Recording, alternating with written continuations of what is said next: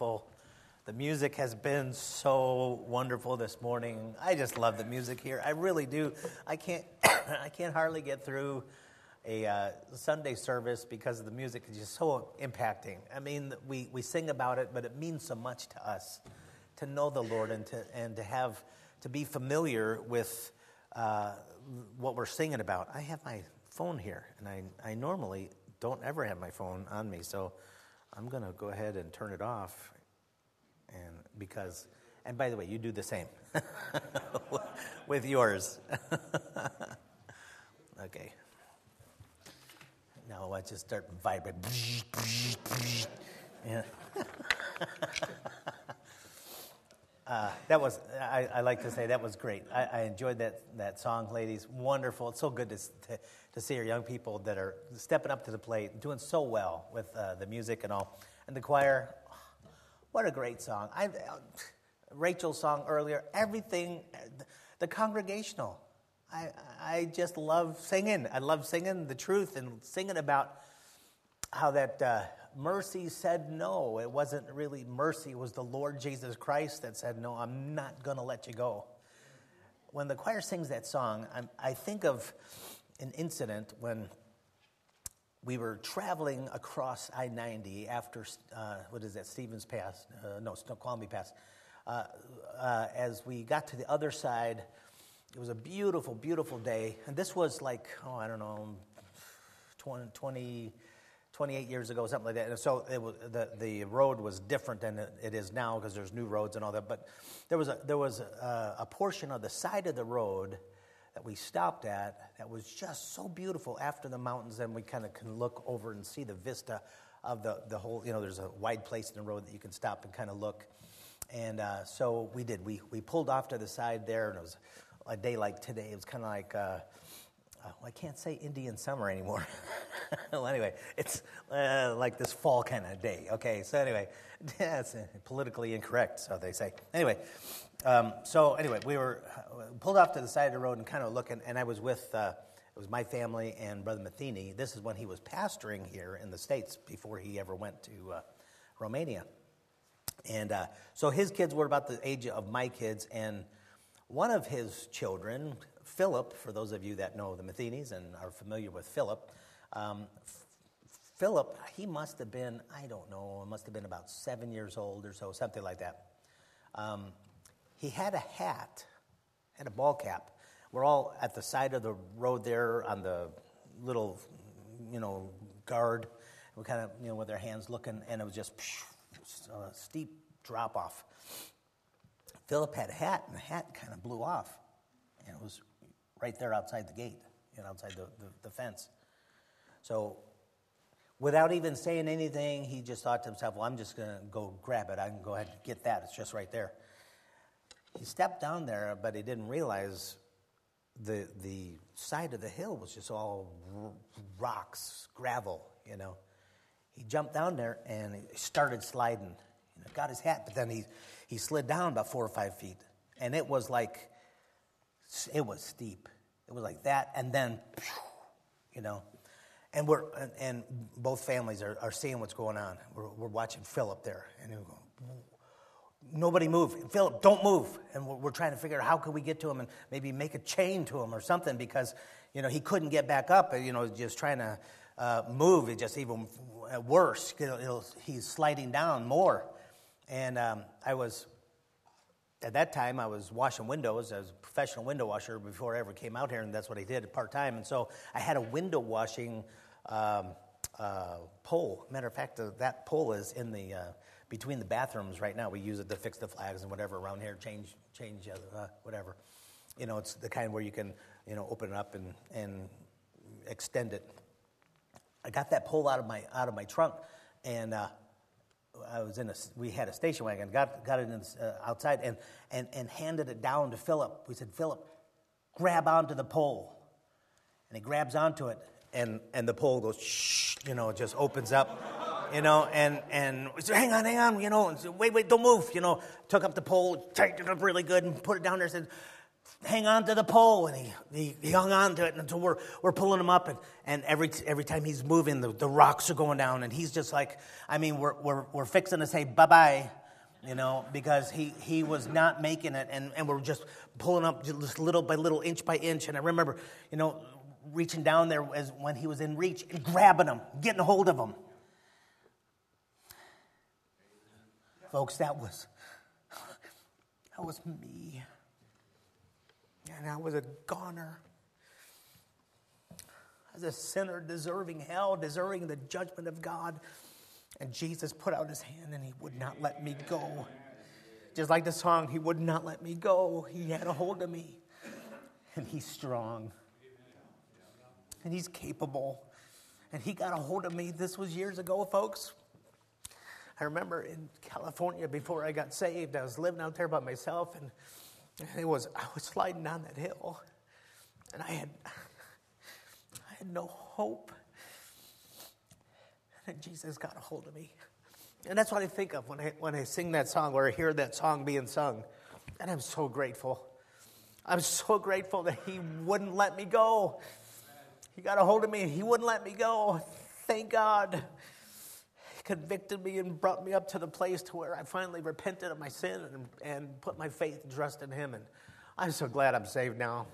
I'm so glad I'm a believer. I'm so glad. Friend, if you don't know this Savior, he is wonderful. I think it's better and better every day. Every day of my journey with him, he's so much more than I ever thought he was. You need to get saved. If you need to get born again, if you don't know him as your Savior, that's what you need. You need to pay attention to the songs that are sung and the word that is preached. And so, anyway, that was for free, okay? Let's get into the word. Jeremiah chapter number 29. And you remember last week, it was verse number 11.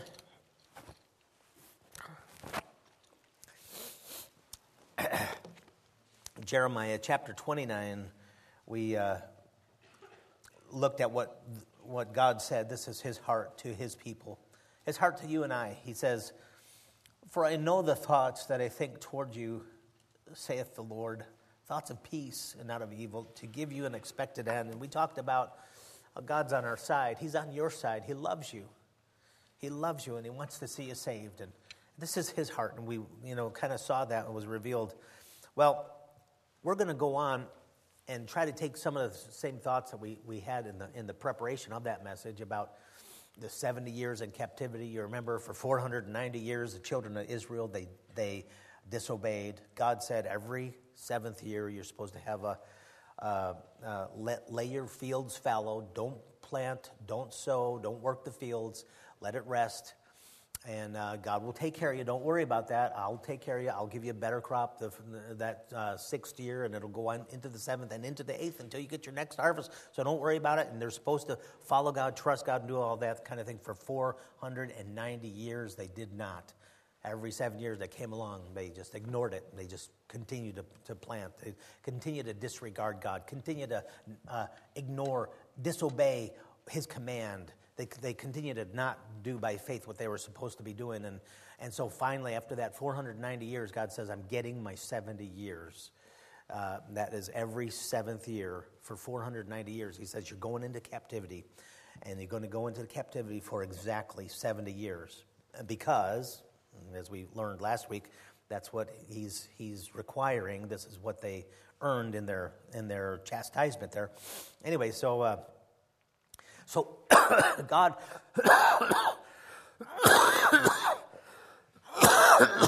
excuse me, you need to pray for me as I get over this crud stuff. And so I've been shaking hands, but I'm okay this morning. But, and probably after I'm coughing in my hands, nobody shake my hand from here on, okay? You all see me at the door there, just bump elbows or something, or wave, say, hey, preacher, how you doing? So what happened back then was God prophesied, this is what you're going to do. I'm going to send you into captivity for 70 years. Go with it. He says, go with it. Don't fight it. If you fight it, it's going to hurt you. You've got to listen to what I'm saying. if you're gonna disobey, if you're gonna you go contrary to what my will is and what I'm and the hammer here, then it's gonna hurt you. But if you just go, you just get taken into captivity, slaves into captivity, into Babylon for these 70 years, and you prosper, then I'll take care of you there. And at the end of that 70 years, you come back. Well, there were other prophets that came along and said, "What? This is so anti-patriotic. We're not going to go there. We're not going to just lay down and allow our enemies to come take us. What about, country? What about, and they're going to rise up and try to fight the Babylonians and as God said, you do that, you're going to get creamed. There's no way that you're going to survive that. This is how you survive. You willingly go into captivity, and I'll take care of you. I'll give you prosperity and peace there, and then come back." Well, those prophets that lied about things, they said, "No, this is what God said. Forget about what Jeremiah is saying. Forget about what he says, 'Thus saith the Lord.' No, this is what God's will is. You hang on here and you fight, and we're going to go ahead and work this, and we're going to go ahead and they were going to be destroyed." They lied about it. Here's God's word, what God said was going to take place, his prophecy, and others were countering that. They were saying, "No, that's not God's word. This is what God's word. This is what thus saith the Lord." And they were lying about it, and as God had made it very clear. Well, that's where we come into, excuse me, sorry, chapter 29, verse number 31, the end of that chapter. And this is where we pick up for this service, for these thoughts here today. He says, Jeremiah 29:31, "Send to all of them of the captivity, saying, 'Thus saith the Lord concerning Shemaiah the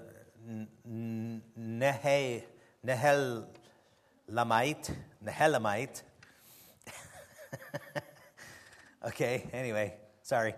"Thus saith the Lord concerning Shemaiah the Nehelamite," well, this guy here, "because that Shemaiah hath prophesied unto you, and I sent him not, and he caused you to trust in a lie." He was one of the false prophets. One would say this, and another would say that, and he's just pointing one of them out here, Shemaiah. He says, verse 32, "Therefore, thus saith the Lord, Behold, I will punish Shemaiah the Nehelamite and his seed. He shall not have a man to dwell among his people, neither shall he behold the good that I will do for my people, saith the Lord, because he hath taught rebellion against the Lord." Now, chapter 30, verse number 1. God goes on with a thought here, even though we're reading through the chapter. He says, "The word that came to Jeremiah from the Lord, saying, Thus speaketh the Lord God of Israel, saying, Write thee all the words that I have spoken unto thee in a book. For lo, the days come, saith the Lord, that I will bring again the captivity of my people Israel and Judah, saith the Lord. And I will cause them to return to the land that I gave to their fathers, and they shall possess it." Of course, this was after the 70 years. God made very clear. You're going to go in there for 70 years. At the end of that time, I'm bringing you back. And this is what got the rest of that prophecy. Not only are you going into captivity for your punishment, but God says, but I'm bringing you back. And he's promising that to them. It says in verse 3 again, "For lo, the days come, saith the Lord, that I will bring again the captivity of my people Israel and Judah, saith the Lord, and I will cause them to return to the land that I gave to their fathers, and they shall possess it." Verse 4, "And these are the words that the Lord spake concerning Israel and concerning Judah." Let's stop right here. Ask the Lord's blessing to see if we can't get some things that will be a benefit to us today here at Woodin Valley Baptist Church. Lord, thank you so much for your word. Thank you that it is as pertinent today as it was when it was penned. Lord, thank you that you don't diminish in your strength or authority or sovereignty or power, and your word does not diminish at all either. Thank you, Lord. Thank you for that. Lord, help us to see some things about the recording of your word here that will make a difference in our life here today. Lord, I pray for that one here that doesn't know you as their Savior, They might know about being born again, but they've never been truly, genuinely born again. I pray for that one that might have heard about your mercy and about your grace, but has never allowed you to put your arms around them and save them. I pray for that believer that's here today that has a difficulty in actually trusting in your promise and your word. Lord, I pray that you help us to understand the importance and the validity, the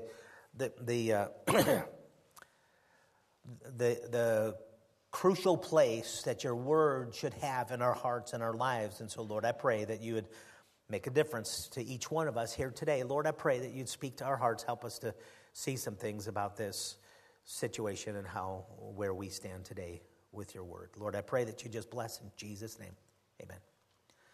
Amen.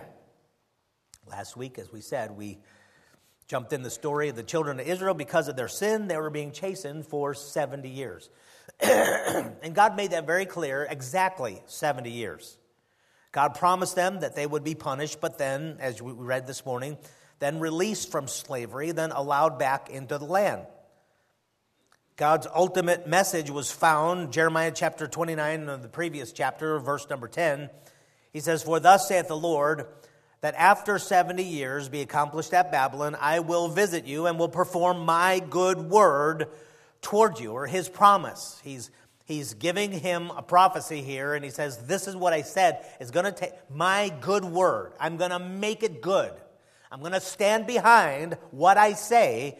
As he says there, I will visit and perform my good word towards you and causing you to return to this place. Like some of the false prophets, they said, no, if we go on into Babylon, we'll never come back here. We're just going to be distributed. We'll be gone as a people, and we're not going to. And God was saying, no, this is what's going to take place.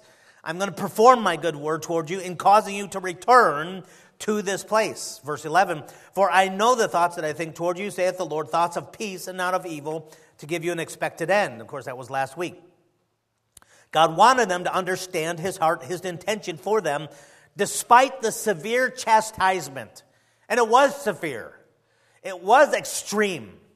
And sometimes people deal with the Lord and they almost like are ignorant, sometimes willingly ignorant, that God has two extremes. He's extremely good and extremely faithful and extremely holy, but he's also extremely just and he's extremely righteous. And you can't get away from his extreme condemnation against his enemies or against unrighteousness or sin. Well, this message, the message that God gave to the children of Israel, you're going into captivity, but exactly 70 years later, I'm going to bring you back, and I'm going to get you back and establish you again in the land. That message was so marred by false prophets and by false teachers who would confuse the Israelites. They would take the focus off of God's word and his promise and flatly deny God's communication. Excuse me. Shemaiah was one such false prophet that God addressed in our text, last part of this chapter. There are major concerns of God when it comes to his word, as in the denial of our text by liars. Because what he was doing was he was saying, God was warning them of liars. There were liars around like Shemaiah who was denying, he was contradicting what I'm saying.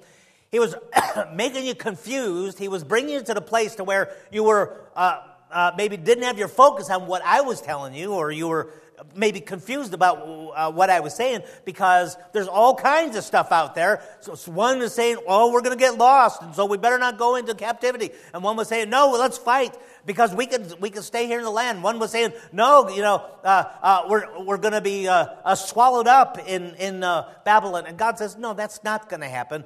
He gave his exact foretelling of what was going to take place in prophecy. 70 years this will take place, and I will bring you back. I will plant you back in the. But there was so much of that stuff that was going on. Excuse me. Hang on. Sorry. I don't mean microphone.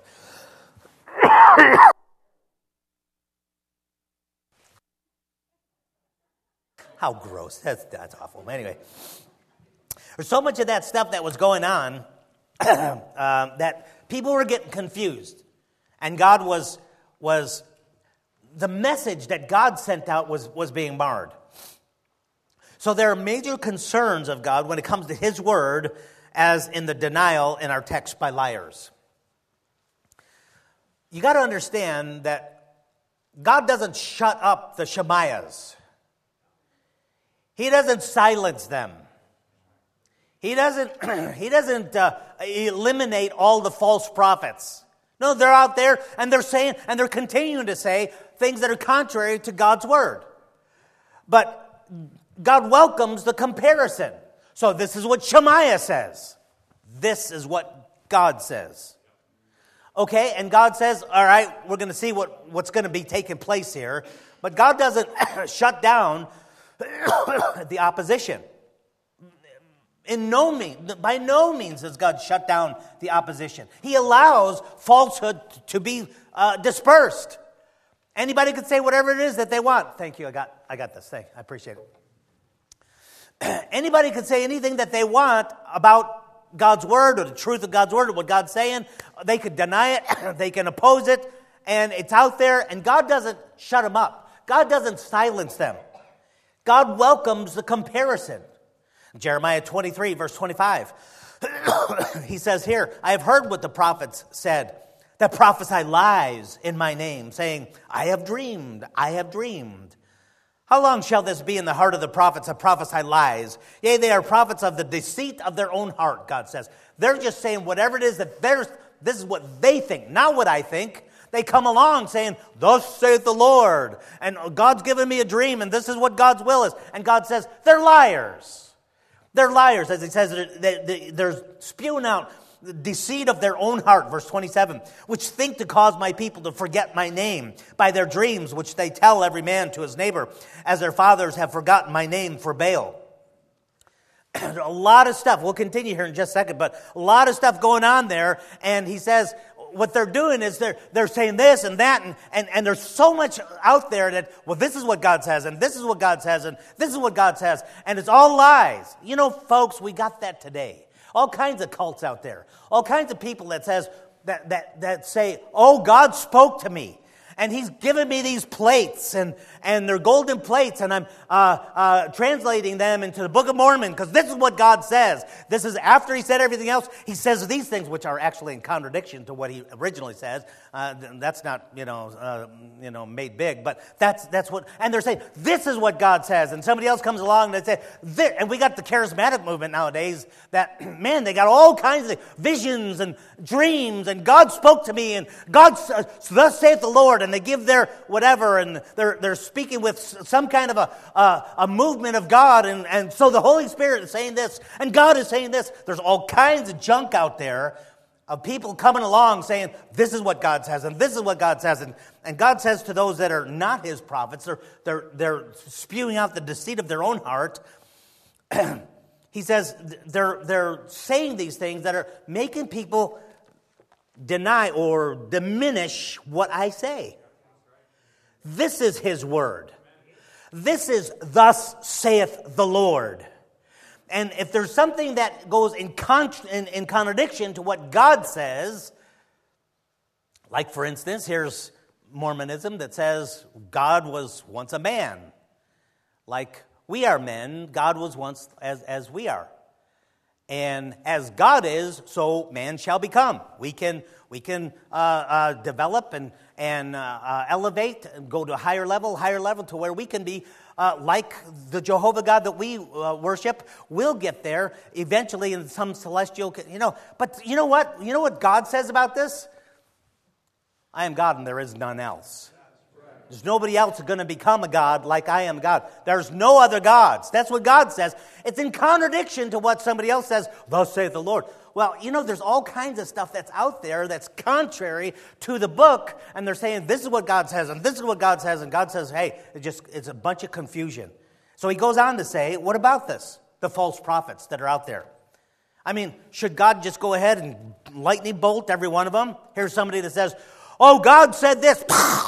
Crispy critters, so no more false prophet. so he can only have his. No, he says, no, they're out there, and they're going to spew out lies. Satan's going to come along in Eve's ear and say, yea, hath God said. See, he really doesn't want this for you. He didn't. Let me tell you who God is. He's a killjoy. He wants to keep you shielded from the truth, because then you're going to be knowing good and evil like he does. Yeah, right. So what about that? What about those that speak lies? That has a word, has a dream, and they're, whatever. And he goes on to say in Jeremiah 23, look at verse 28. The prophet that hath a dream. He's talking about false prophets here. Okay, that prophet, everybody's got a dream, everybody's got whatever. Okay, that guy that has that kind of a dream, let him tell a dream. And he that hath my word. Okay, the prophet that has a lie, that's not what God says, but he has a dream, he says, go ahead, let him tell that dream. Oh, but let him that has the word of God, God says, he has my word. Let him speak my word. He says, let them both on the table. All right?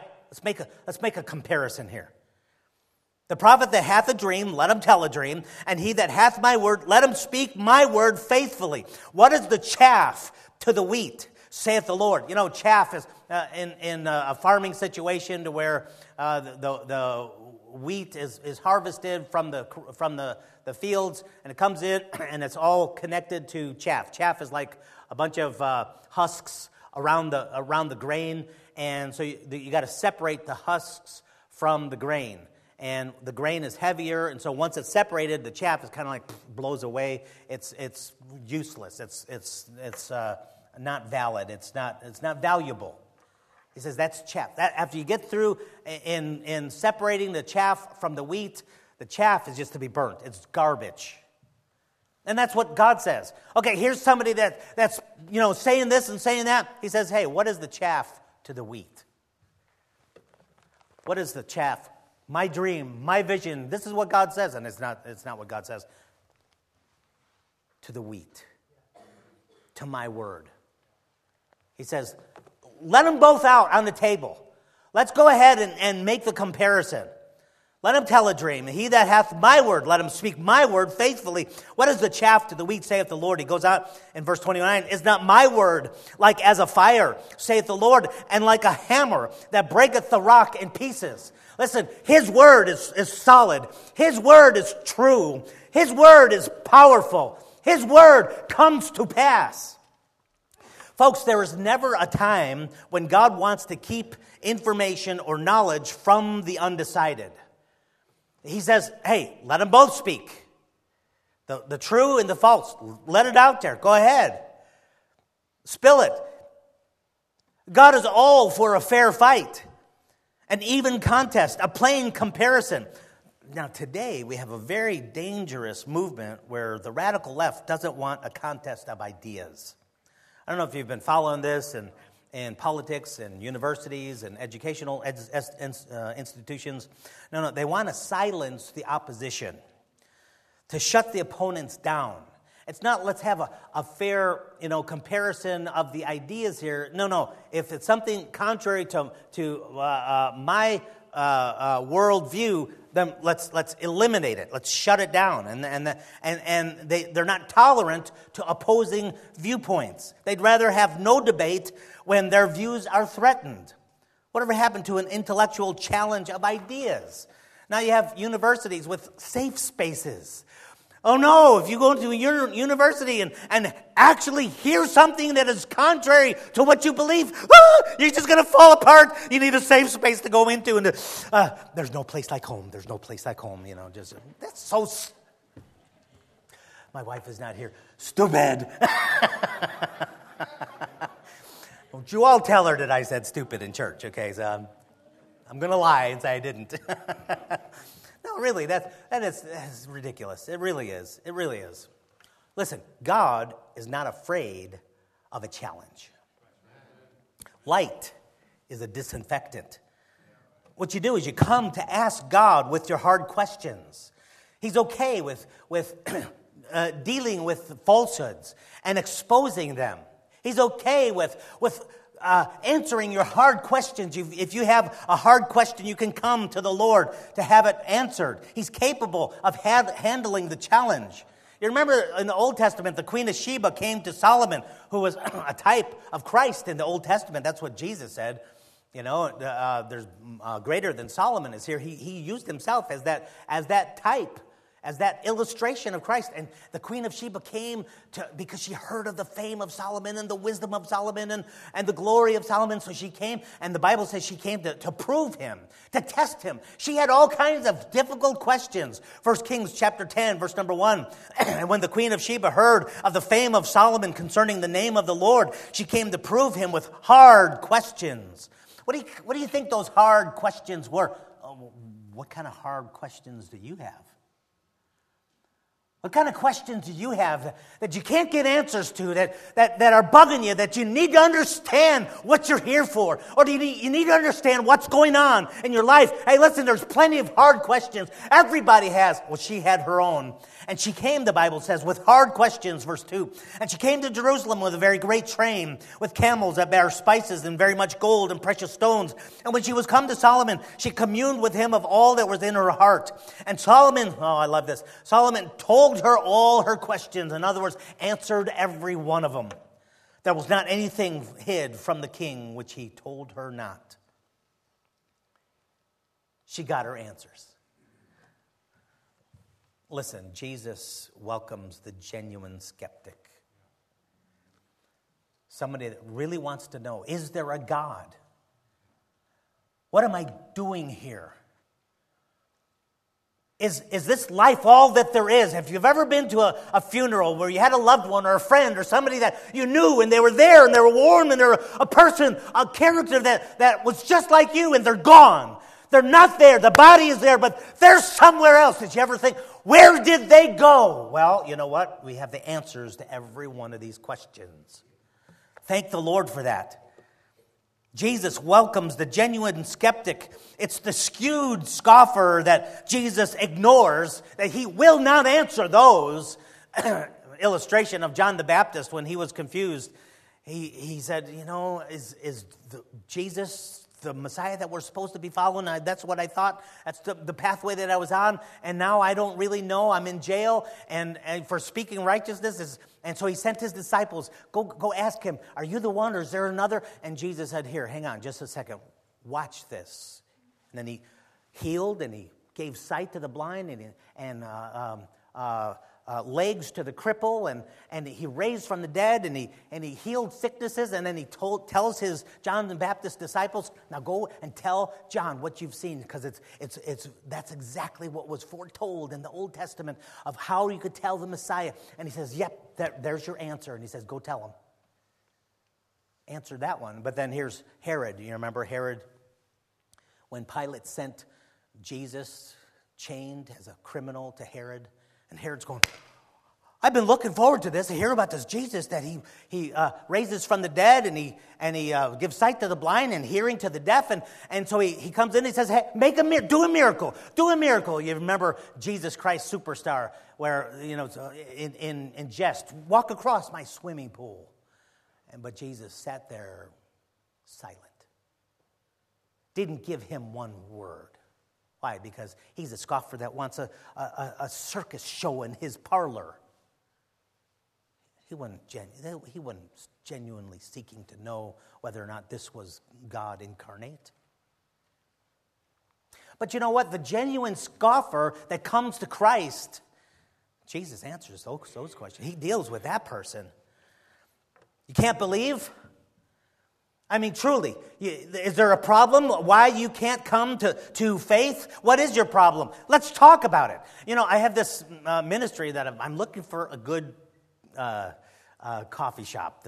Tully's, by the way, Tully's was not a good coffee shop, but it's a great place to sit down and discuss things. And so I used to have this Meet the Pastor ministry. Love that. You know, just offer people come and talk, and I'll buy you a cup of coffee, and I'll answer questions. If you have questions about the Bible, about, you know, life, or about anything, well, let's talk, you know. And I love that. I love doing that. But you know what? That's what God does. God welcomes the intercourse. Look at Isaiah 1:18. This is what he says to the lost. Come now, and let us reason together. Let us reason together, saith the Lord. Though your sins be as scarlet, they shall be as white as snow. Though they be red like crimson, they shall be as wool. God invites the skeptic, invites the conversation. He says, let's reason together. Let's talk. Let's talk. Hey, listen, if you have some questions, if you have some real doubts, if you have some impasses to faith, you can go to the Lord and he'll answer every one of your questions. Isn't that a wonderful thing? Okay, getting back to our passage here in Jeremiah chapter 29 and then chapter 30. In chapter 30, look at verse number 2 again. It says, thus speaketh the Lord God of Israel, saying, write thee all the words that I have spoken unto thee in a book. See, documentation is big with God. Folks, you got to understand that. Now, I'm coming into the practical realm. Not just ideas and this and that, but I'm talking about that book that you have on your lap, the authorized version, King James 1611, authorized version, which is from the uncorrupted manuscripts that we know by history, that has been recognized over the centuries as God's Word. The Bible that you have in your lap, on your lap, that's the documentation I'm talking about. Documentation is big with God, okay? Because, God says this is what's going to happen. You're going to be gone for 70 years, but then you'll come back exactly on the 70th year. You're going to come back. This is what's going to happen. I'm going to replant you here. You're going to be prosperous. And he laid it out. But then he doesn't just do that. He says, okay, these things that I'm speaking to you, write it. Write it down. Write all the words that I have spoken to thee. Put it in a book. I want it there so that, why? Because, see, 70 years from now, when it's going to be that particular year, that, okay, let's say this is 2018, 70 years from now would be 2082, right? 88? See, that's why I'm not an accountant. I'm a preacher. Okay, 18 plus 70 is, 88. So come 2088, that's a long time from now. I'll be living, but some of you won't be. But come 2088, and hey, look at this. Balfour Declaration or something again like that. And they go they're allowed to go back into their land, and they come back, and it's like, oh yeah. Didn't God say something about that some time ago? Anybody remember that? I don't know. Yeah, I think he did. God said, I didn't want that. No. What I'm telling you, the precise prophecy that I'm giving you, write it down. Put it in a book. I want it there. I want it documented. Because God's big on documentation. This writing in a book is so that when the exact fulfillment took place 70 precise years later, God's promise would be able to be verified, proven, displayed to be true, unlike all the lies of all of the others. That's the chaff to the wheat. He said, you remember? Hey, everybody else said, oh no, this is what's going to happen, and this is what's going to happen. He says, no, write down what I tell you because I want it to be verified. I want you to be able to prove it. I want you to go ahead and document what I'm saying so that the lies will be able to be displayed to be lies, and this will be displayed to be true. See, it's this documentation that is so very important with God, and it's talking about writing down His words, writing down His promise, having it not just audibly, but in scriptures, which right? That's what the scriptures are, the written word of God. That's why the scriptures are everything to us who love the Lord. And it should be, because they're everything to God. His words are on high priority with God. He says, hey, be sure that you put these words down, write it down in a book. I want it from here on so that you can check it and you can check exactly what was said, check the prophecy, check it all. Jesus said in Matthew 24 verse 35, heaven and earth shall pass away, but my words, the words that I give you, that I want you writing down, the ones that you have in a book, my words shall not pass away. Do you want to know how many enemies that this book has had over the centuries? I mean, enemy after enemy after enemy, and people come to a new enlightened period. Well, we don't need that junk anymore. We have science. It's like the explorers that found this little island out in the South Pacific, and they came and they were asking about how they were doing and what was going on there, and the topic came of the Bible, and somebody asked about a Bible, and they said, "Oh, no, we are beyond that. We've long outgrown the Word of God. Now we're men of science." And the native said, "Well, we haven't, and you're lucky that we haven't, because it was a missionary that brought us the Word of God some years ago when we were cannibals and we changed our ways. You would have been in our pot." But, that's not happening anymore because of the Word of God. We've not outgrown it. Lucky for you.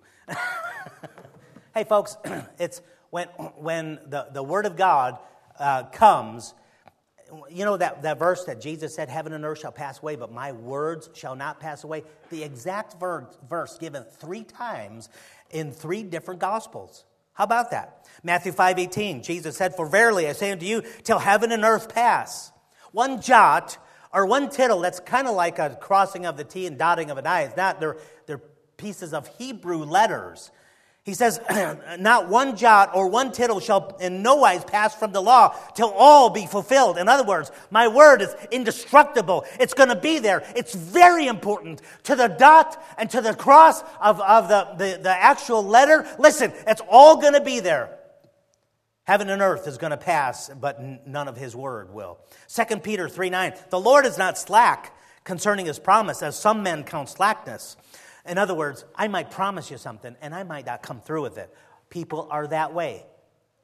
A shame on us. But God, what he says, he keeps his word. That's what he's talking about, his word. The Lord is not slack concerning his promise like men, like some men count slackness, but is long-suffering to us, we're not willing that any should perish, but that all should come to repentance. Psalm 89, verse 34, my covenant will I not break, nor alter the thing that has gone out of my lips. God said, whatever goes out of my lips, it's there and it's forever. You can count on it. You can stake your life on it. Whatever comes out of my lips, I'm going to stand behind. I am not going to change, just like he says.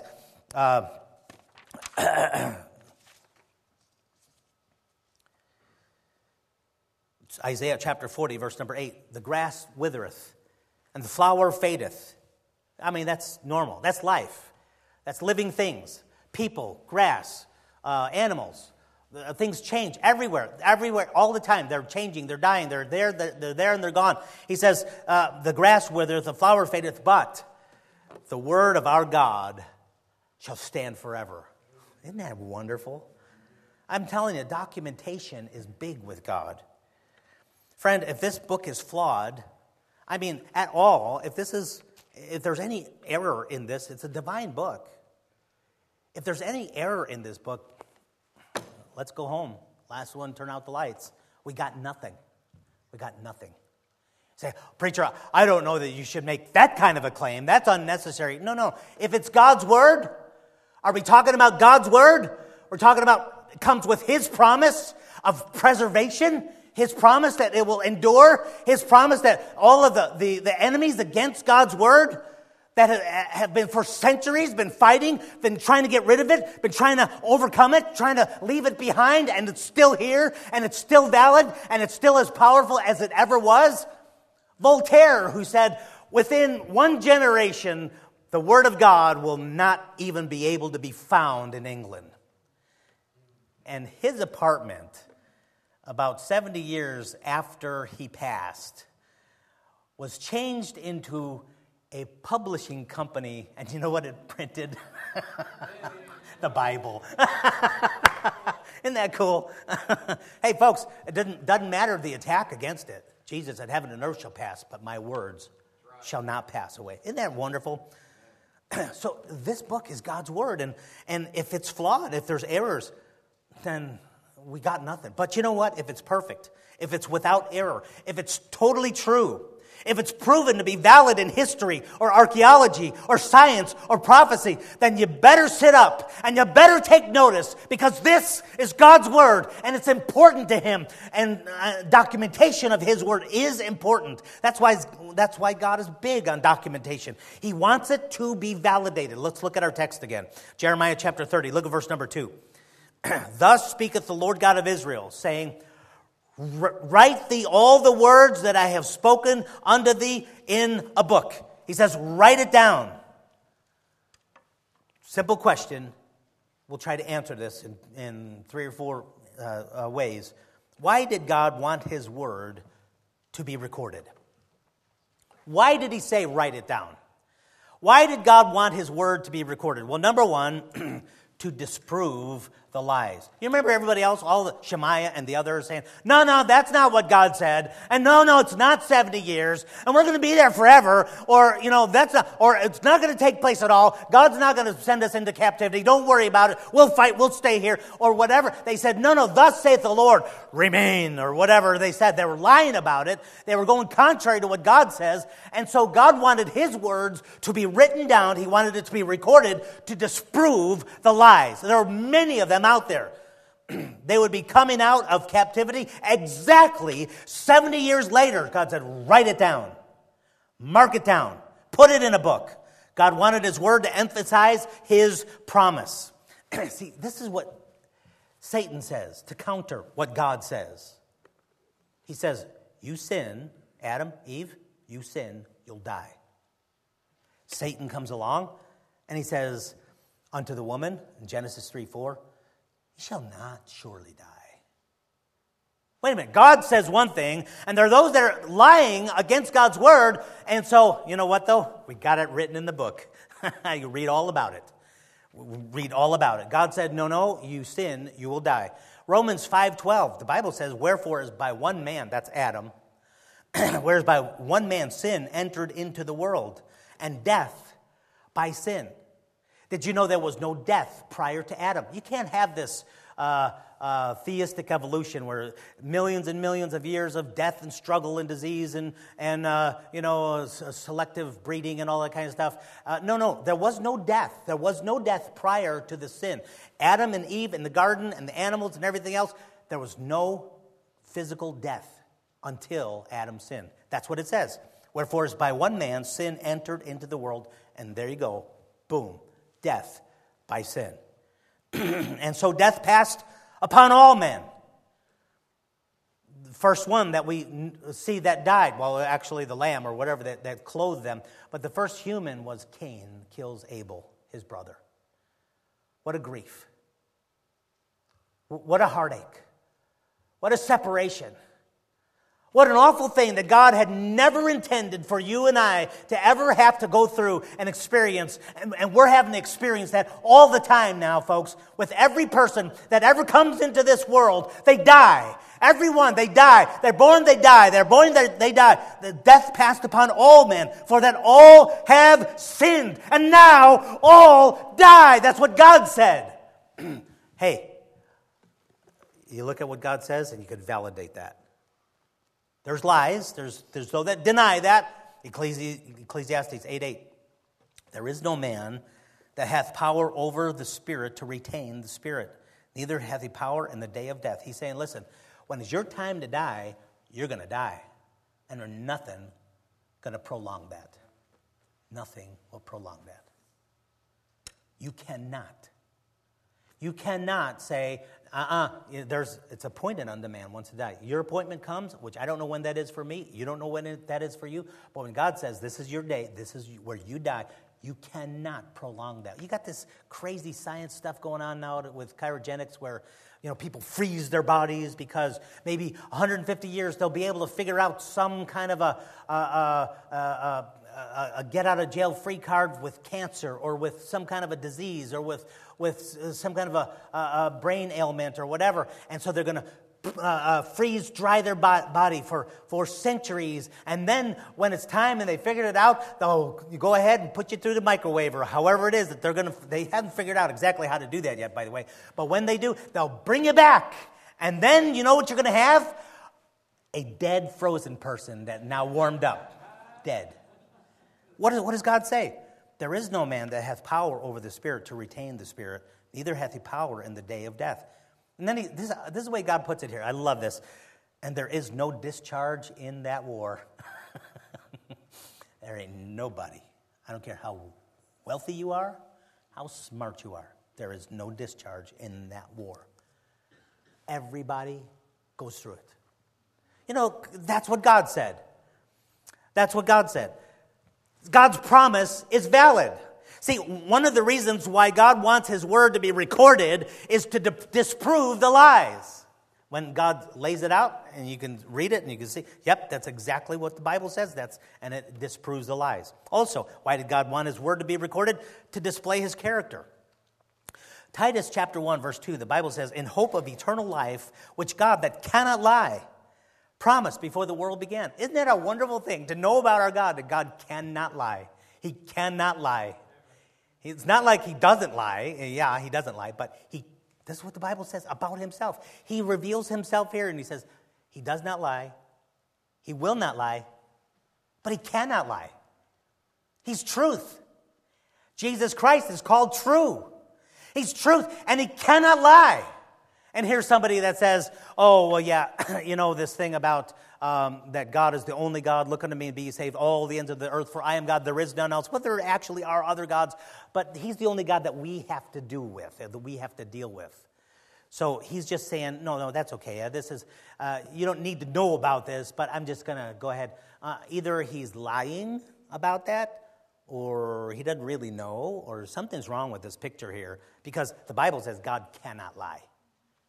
And so, therefore, God wants His word to be recorded to display His character. When He says something, it's true, and it comes to pass. 2 Peter 3:9, the Lord is not slack concerning His promise, as some men count slackness. He doesn't count His word like you or I count our word. No, what He says comes to pass. What He says is true. What He says is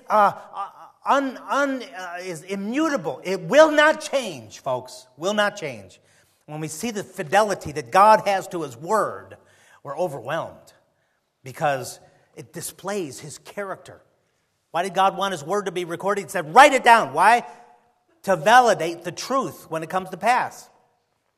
You see, the thing about it was, He says, I want you to write it down 70 years exactly. So when 70 years comes around, you can read it. There's no doubt. There's no question. It's not somebody says, well, let's see, didn't God say something? Didn't He promise like we were going to come out sometime in the future? No, let's read it. 70 years. Boom. This is 1988, sure enough. Look at that. It validates the truth. When the truth comes to pass, having it written down, it validates. You remember the story of Micaiah? He's in 1 Kings chapter 22, and he's telling Ahab, don't go there, don't get into this. Jehoshaphat, Ahab, you go, it's going to bring you down. As a matter of fact, Ahab, you're going to die if you go into this battle. And he says, no, all of these false prophets, they say God's going to bless, and they say this, and they say, so let's just go on, and don't worry about it. And Ahab sure didn't like Micaiah, and he says, hey, put him in prison until we get back here. And then the Bible says, 1 Kings 22, verse 28, and Micaiah said, if thou return at all in peace, the Lord hath not spoken by me. He says, this is what God said. God said, the Lord's going to bring you down. You're going to die in battle. If you come back in peace, then I'm not God's prophet, and God lied about it. He says, but that's not going to happen. And then he turns to the people. He says, hearken, every one of you. Hey, everybody, pay attention. When he dies, you validate God's word. This is what God says.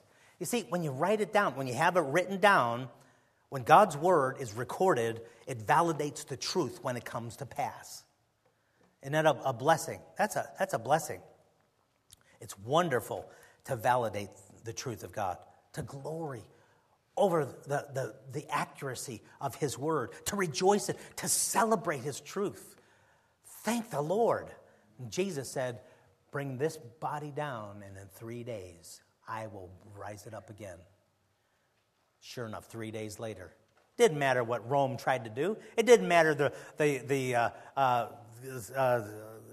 detail that was given by the soldiers about keeping them in or making sure nobody gets there, making sure nothing happens. It didn't matter. Pilate says, make it as sure as you can, as much as you can do. Keep him in when he said he's coming out. Hey, it validates the truth when it comes to pass. He rose from the dead. Amen. All of this, see, folks, listen. All of this is for us here and now. Validating that everything that God promises, He brings to pass. Everything. Everything that God says. You know what? There's a big book, and there's a lot of prophecy. You know what prophecy is? Before it happens, God says, this is what's going to come to pass. 70 years, exactly, you're coming back. I'm going to do this. I'm going to do that. That's a prophecy. 70 years later, now it's history. We look back and find out what happened. It's history. God did it, just like He said. There's a lot of prophecy in this book. And you know what? There's about a quarter of that prophecy that hasn't taken place yet. It's called the Great Tribulation time. It's called Jesus' return to earth on his stallion and with those of us who have white robes, conquering Satan and his crew. There's about a quarter that hasn't taken place yet.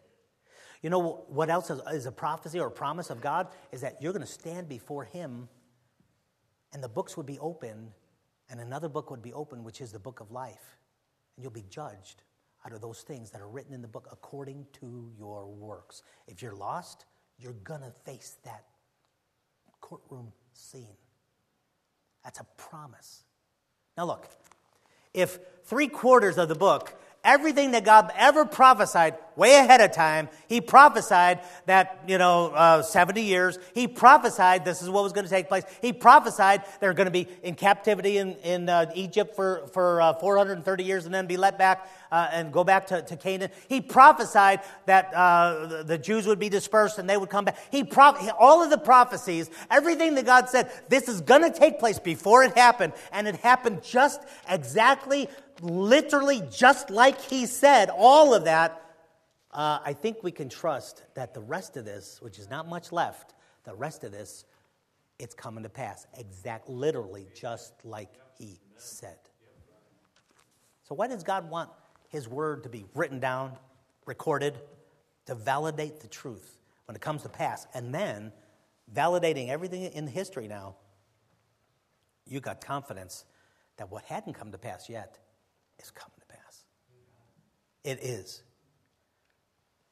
He'll bring it to pass. This is to teach us about future celestial accounting. Romans 5:9, much more than being now justified by His blood, we shall be saved from wrath through Him. Hey, there's wrath coming. Wrath up ahead. That means judgment. That means condemnation for somebody that's without Christ. They've never had their sins forgiven. They've never been born again. Hey, God says, look out. Something's coming in the future, and it's wrath.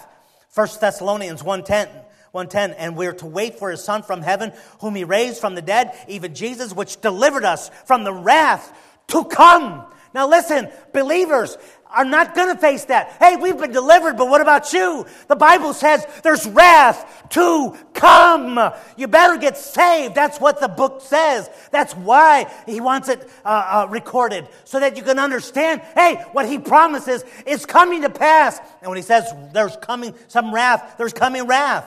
There's a hell to shun and a heaven to gain. All have sinned and come short of the glory of God. And the wages for sin is death. Listen, friend, you need to flee from the wrath to come. And that's what God says. That's how you know that for sure, according to His Word.